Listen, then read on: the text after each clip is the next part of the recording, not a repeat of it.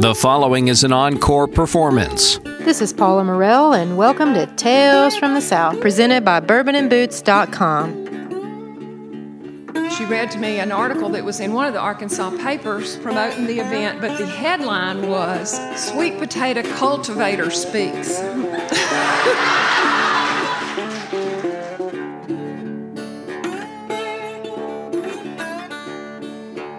I am not now, nor have I ever been, a cultivator of sweet potatoes.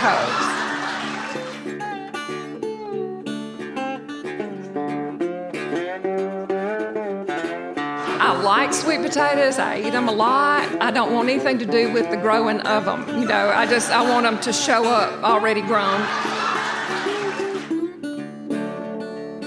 I finally tracked down the new editor guy and said, what's the deal? And he said, well, maybe it's just me, but you're just not funny.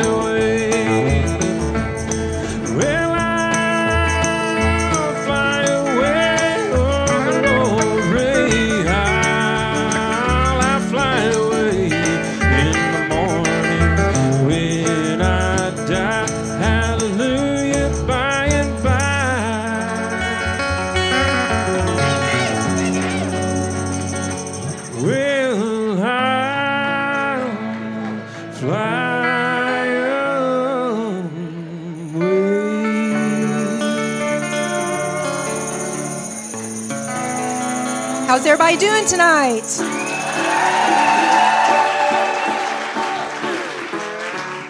So how about tonight's band, the Salty Dogs? What'd you think? They have CDs for sale after the show, and you can check out their website at thesaltydogs.net.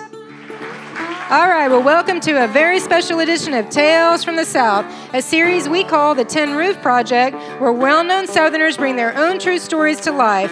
We are on location in the beautiful, historic Argenta Arts District of North Little Rock, Arkansas.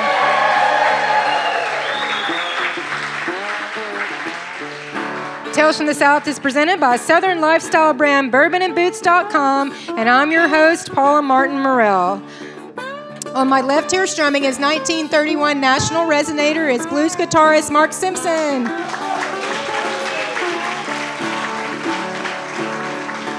Mark wrote our theme music and plays for us live each week. And how about our set back here? All right, are y'all ready for some Southern-style storytelling?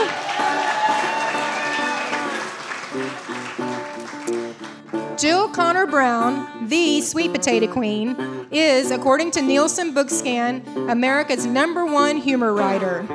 There are more than 3 million copies of the Sweet Potato Queen's books currently in print, and 3 of her 8 books have been on the New York Times bestsellers list. 2 of them were #1.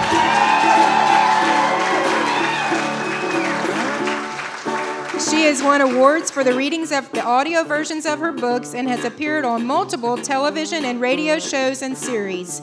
Jill has written for the Atlanta Journal-Constitution and is currently a monthly contributor to AY Magazine. A Broadway musical based on the Sweet Potato Queens is being developed in partnership with musician and producer Kevin DeReamer, Grammy Award-winning Grammy Award-winning singer-songwriter Melissa Manchester, and Oscar nominee and Nashville Songwriters Hall of Fame inductee Sharon Vaughn. Writing the stage play is National Broadway Theater Award winner and Best Play Tony nominee Rupert Holmes. Boss Queen Jill Connor Brown founded the Sweet Potato Queens, now a global phenomenon with 6,200 chapter groups in 22 countries, based upon her philosophy and worldview as recounted through her rollicking, raucous, and riotously funny essays. Women and smart men understand that bawdy, sassy, down-to-earth humor is simply the vehicle by which the greater message is conveyed, that is, one of self-reliance and empowerment, inspiring all to do what makes their hearts sing.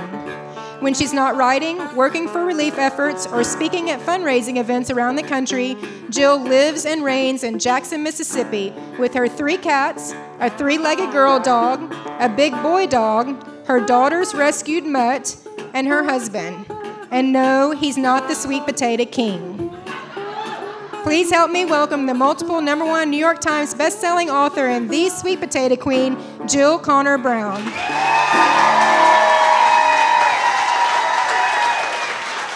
I'm tickled to be here. I always love to come to Arkansas. The cutest boy in the world, my husband, Kyle Jennings, is from Hot Springs, so we're always happy to come here. And, of course, my friends at AY, and then we've also, the Hogs and Kisses are here, and I have to tell you, a lot goes on in the Queendom now. There's a whole big chapter of Memphis Blues Queens in Memphis, and the Hogs and Kisses stole that man right there, Ray, they stole him, the Spud Stud, from the Memphis Blues Queens. So there's a big scandal. We got cussing queens here. We got federal queens here. We got wannabes here. So, yeah. But a really special friend of mine, and it was totally a coincidence that I drew her name. I can't believe I did that. But Helen Murphy Austin, who I knew her in Jackson. She's been here for a while. And y'all probably know her. She writes for all manner of publications here. But what you really need to know about Helen is that when I sign your books, and anywhere I go, anywhere in the world, I put my business card in there, and it says, "Lick you all over 10 cents. Ask about our other specialties."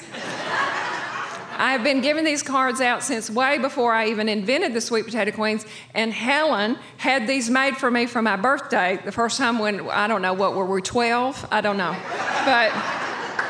And it's just such a great little icebreaker. I just kept doing it, and no one has ever lost my business card. When you use this card, and I can pretty much tell by looking at y'all which ones will,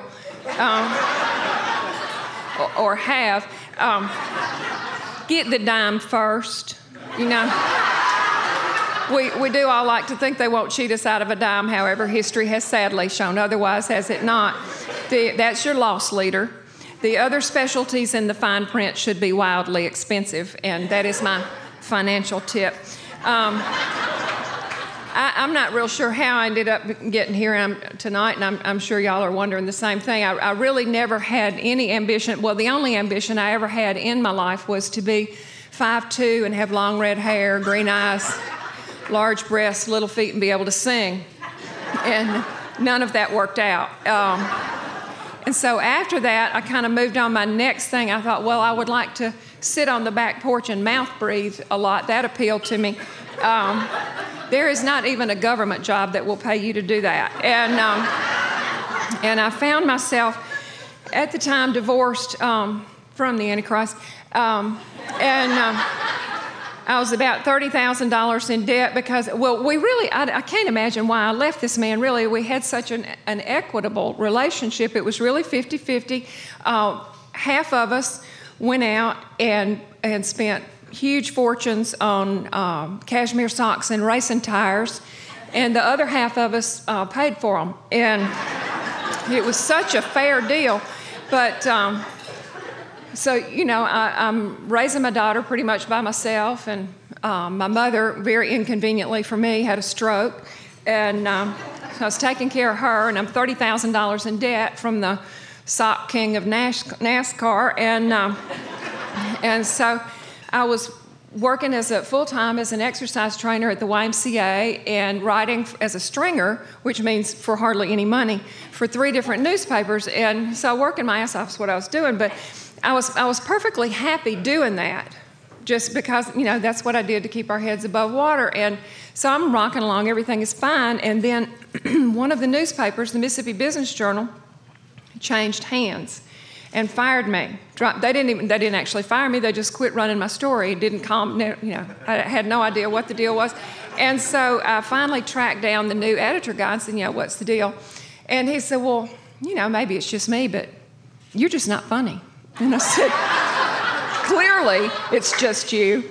I said, people have said many things to and about me in my life, true and untrue, kind and unkind, but nobody has ever said to me, you're not funny. But be that as it may, I was fired. And so I was just completely undone because the other queens, all of whom are incredibly accomplished women and or heiresses, some are both. It's an annoying group. But, they're going, what do you care? What do they pay you, $300 a month? And I said, yeah, it's my light bill. I had everything so compartmentalized of what I had to do to keep this boat afloat. And so it was a very big deal for me. But, that is the thing. Sometimes we are so entrenched in what we're doing. And God's got something so much better for us in mind that he has to blast us out of where we are.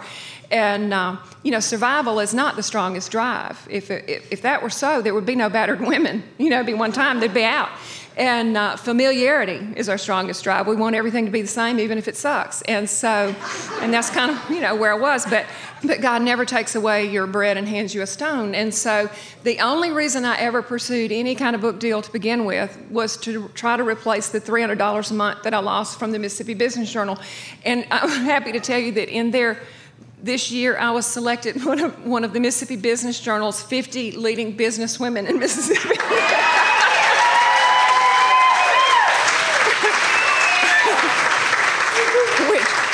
Let me just tell you, I am not a businesswoman by anybody's definition. Today, I am, as far as I know, the world's only full-time professional sweet potato queen, and that's how it came to be so. But imagine my surprise when I got here today, and I heard from my aunt, Sharon Doherty. She read to me an article that was in one of the Arkansas papers promoting the event, but the headline was, Sweet Potato Cultivator Speaks. Now, I am not now, nor have I ever been, a cultivator of sweet potatoes. I like sweet potatoes. I eat them a lot, but, I don't want anything to do with the growing of them. I want them to show up already grown. And, but, what I have learned, historically speaking, in my life, that whenever a newspaper says something untrue about me, I'm about to get a new job. So I can't wait to see what that's going to be. But I know that some of y'all might be disappointed that I don't have on the whole big outfit today, although I did have on a bigger thing for the picture later. You'll see that in AY later on. But I did, I sparkled up as good as I could, and I did wear my travel hair for y'all. So, now, this is, and I know I have been looking at Helen all night with her looking at my head, going, what in the world is she doing with all that hair? You're way too old to be wearing that hair. This is really not a good gag for radio.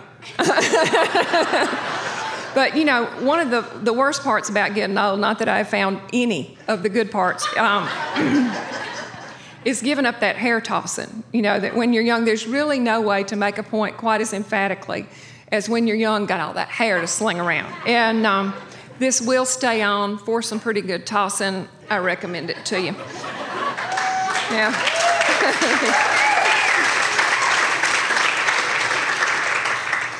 I'm going to read from God Save the Sweet Potato Queens, and this was my second book. My daddy grew up, as many of you may know, in Attala County, Mississippi, which is out from Ethel, Mississippi, to be exact, and that is a suburb of Kosciuszko, Mississippi. They didn't have any indoor plumbing back then. They also didn't have any outdoor plumbing. Other people had plumbing of one sort or another, I'm sure, but my people didn't. In the house at night or in bad weather, they used a slop jar. The prissy folks called that a chamber pot. They took it outside to empty it at a more convenient time. Or they just went in the woods, which were nearby and plentiful. Daddy, always the outdoorsman, made a sort of hobby, as only a guy would do, out of thinking up new and interesting places outside in which to answer nature's call. His favorite was to climb a tree. Select a sturdy limb with a big fork in it, drop trowel, perch in the fork, and let fly. He found this highly invigorating in one of those bizarre boy ways. I personally cannot imagine any circumstances under which I could or would do this in, or rather from, a tree. I have not, in my informal but exhaustive survey, found any woman who can imagine such a thing. But tell this story to a guy and his little face just lights right up. Anyway, Daddy had gone to his favorite tree one hot summer day, and his dog Rags followed him, waiting, wagging, looking up expectantly into the leafy canopy, awaiting the descent of his boy. Daddy tried mightily to shoo him away, to no avail. Finally, nature could wait no longer, plummeting earthward and coming to rest smack on top of the dog's head. Now, Rags had no idea what was on his head, only that something had fallen out of the sky, landed on his head, and stuck there. He was completely undone by the whole thing, as any dog would be, and he took off running and hollering across the field. Meanwhile, my granddaddy, the ineffable Harvey, was plowing behind a big old red mule. Harvey was deaf as a post and did not know that Rags was hollering. He saw only the dog's rapidly approaching shadow coming up behind him. An affable, dog-loving kind of guy, Harvey never looked away from the row he was plowing, but just reached down to pat Rags on the head as he came up alongside him, and he drew back a handful of, well, freshly minted umps. Nonplussed, I don't think would quite cover Harvey's reaction. I am at a loss to express the multiplicity of feelings that must have enveloped him. He just looped the reins over the plow handle and slowly ambled on up to the house, occasionally looking at his soiled hand and shaking his head. He drew some water from the well. As he stood scrubbing on the back porch of the old farmhouse, his wife, my grandmother Carrie, headed out to see why he had stopped plowing in the middle of the day in the middle of a row to come wash his hands. When he saw her coming, he turned to her with soulful, searching eyes and posed one of those haunting parental questions that will no doubt linger throughout the ages.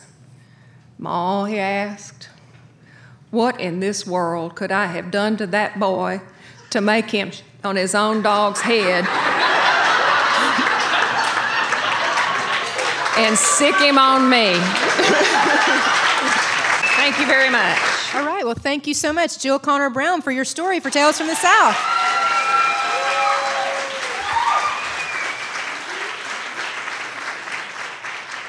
So in your story, this is your granddaddy's house, your daddy's daddy. Did you ever go over there when you were growing up? Absolutely. And so did they still not have any indoor or They still outdoor did not have plumbing? any plumbing. Oh, my goodness. So Yes, I had to learn to use a chamber pot, which I have never been a tiny child. It's difficult to fold up on something that's that high off the... And so I'm curious, do you have any brothers or male cousins or any males for that matter who carried on your daddy's tradition of... I do have a sister.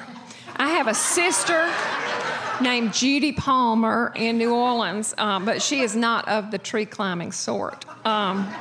I'm not sure what her other proclivities might be, but tree climbing is not one of them. No, I don't. There's not anybody else in the family. However, I did marry one that I'm sure that is in our future somewhere down the road, but I do have he pees everywhere. Anywhere. I have a photograph of him peeing off the top of Kilimanjaro. Now, I will just say that I was personally pretty proud he could even find it on the top of Mount Kilimanjaro. That's my baby. And so, did your grandmother, Carrie, figure out what happened to poor old Rags on that day? I am sure she heard all about it. My grandparents were always 1,000 years old from the time I came along, and so I never got to hear her version of it. But no, that was related to me by Daddy, of course. There are many Daddy stories in my books, and a lot of them are scatological in nature. So you only got to hear his version of the story. Yes, okay. I can't imagine there is like a better version. All right, well, we have a few minutes here at the end for audience questions. That would be one of the cussing queens. Yes. If you happen to notice the back of our sash, we wrote it upside down last night after a few glasses. If you had to pick 3 things for us to pack for the parade, what would the top 3 be? The top 3 things that you need to pack for the parade: the comfy shoes, and comfy shoes. Okay?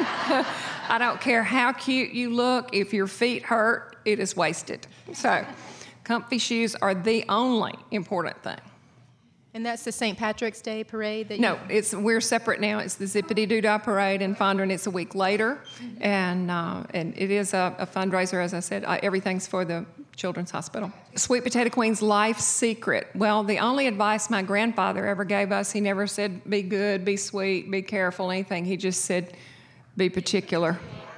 And if you think about it, it does pretty much cover everything, and I can tell you the times in my life, and Helen could certainly back this up, the times that I did not follow that advice do stick out somewhat glaringly. Okay, how do you and Kyle have such a good relationship? I mean, how do you keep that spark alive? I know you all are very busy. Well, look at him.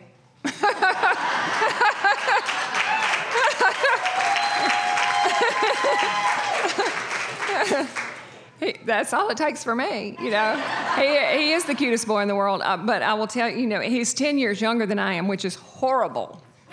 I was not looking at all, but had I been looking, I can assure you, I would have been looking for really old, really bad heart, really rich, no family, and really thick cataracts. And but, that's what I got, cutest boy in the world. I will tell you, though, that without his glasses, I think he is legally blind, which does explain a lot about our relationship. He is the cutest boy in the world. Yes, he is. He is the cutest boy in the world for obvious reasons. Mm-hmm. Of all the names in the Southern lexicon for women, what possessed you to choose Tammy? Tammy, well, because I do tell, if you've read my books, and there are 8, by the way, number 9 will be out at parade time. You can get your book at parade time, but and I'll tell you the name of that in just a minute. But I do tell everything, as you know, and don't ever tell me a secret. I will blab it everywhere. But we decided some of the things that we decided, Jackson is, comparatively speaking, a small town. Everybody knows everybody.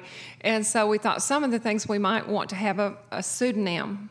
And so everybody was supposed to pick a stage name, and everybody wanted to be Tammy. And we decided that it was not fair for one to get the name that all wanted, so we're all Tammy. But the name of the new book is Fat is the New 30.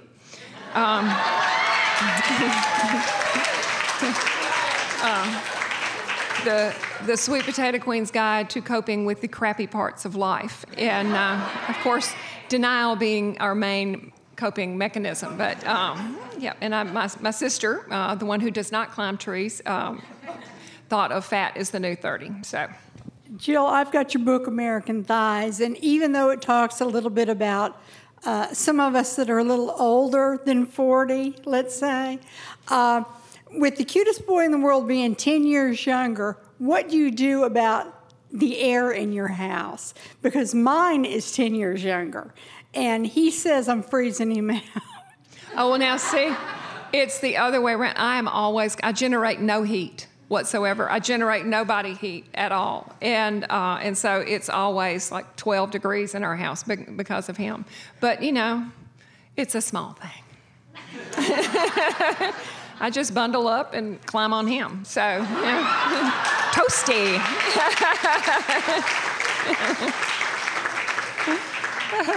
I am a Northern Ireland sweet potato queen. And I want you to know that I have never marched in a St. Patrick's Day parade in Ireland like the one I have in Jackson, Mississippi. Wonderful. Good. Well, come play with us at Zippity Doo Dah. I want to ask if Kyle ever found your birthday present. Kyle hides things very well, including his own Easter eggs. And so last year, my birthday's in November 23rd, and he procured a birthday present for me. Apparently, it is in 2 parts, and he hid it, and he cannot find it. Has not found it yet. Has not found it yet. And he's got the one part which he wanted to give to me to prove that he had, because it goes together or whatever. He wanted to prove that he had it, and I said, oh, no, I can wait. So we're waiting to see. No, he has not found it yet. All right, well, thank you so much, Jill Connor Brown, for being on Tales from the South and reading your story.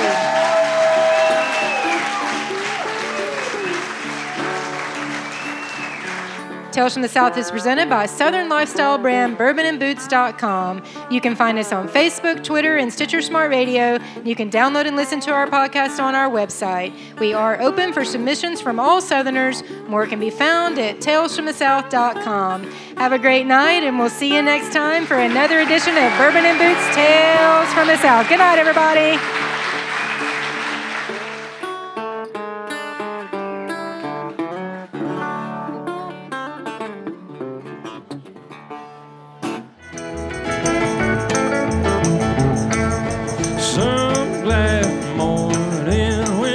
Life is over, I'll fly away to a home on God's celestial shore, and I'll fly away. Well, I'll fly away, oh glory, I'll fly away in the morning. When I die, hallelujah, by and by,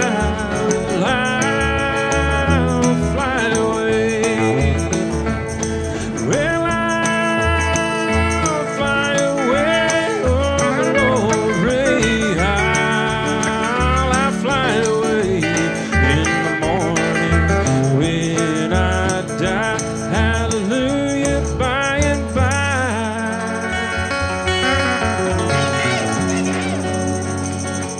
Well, I'll fly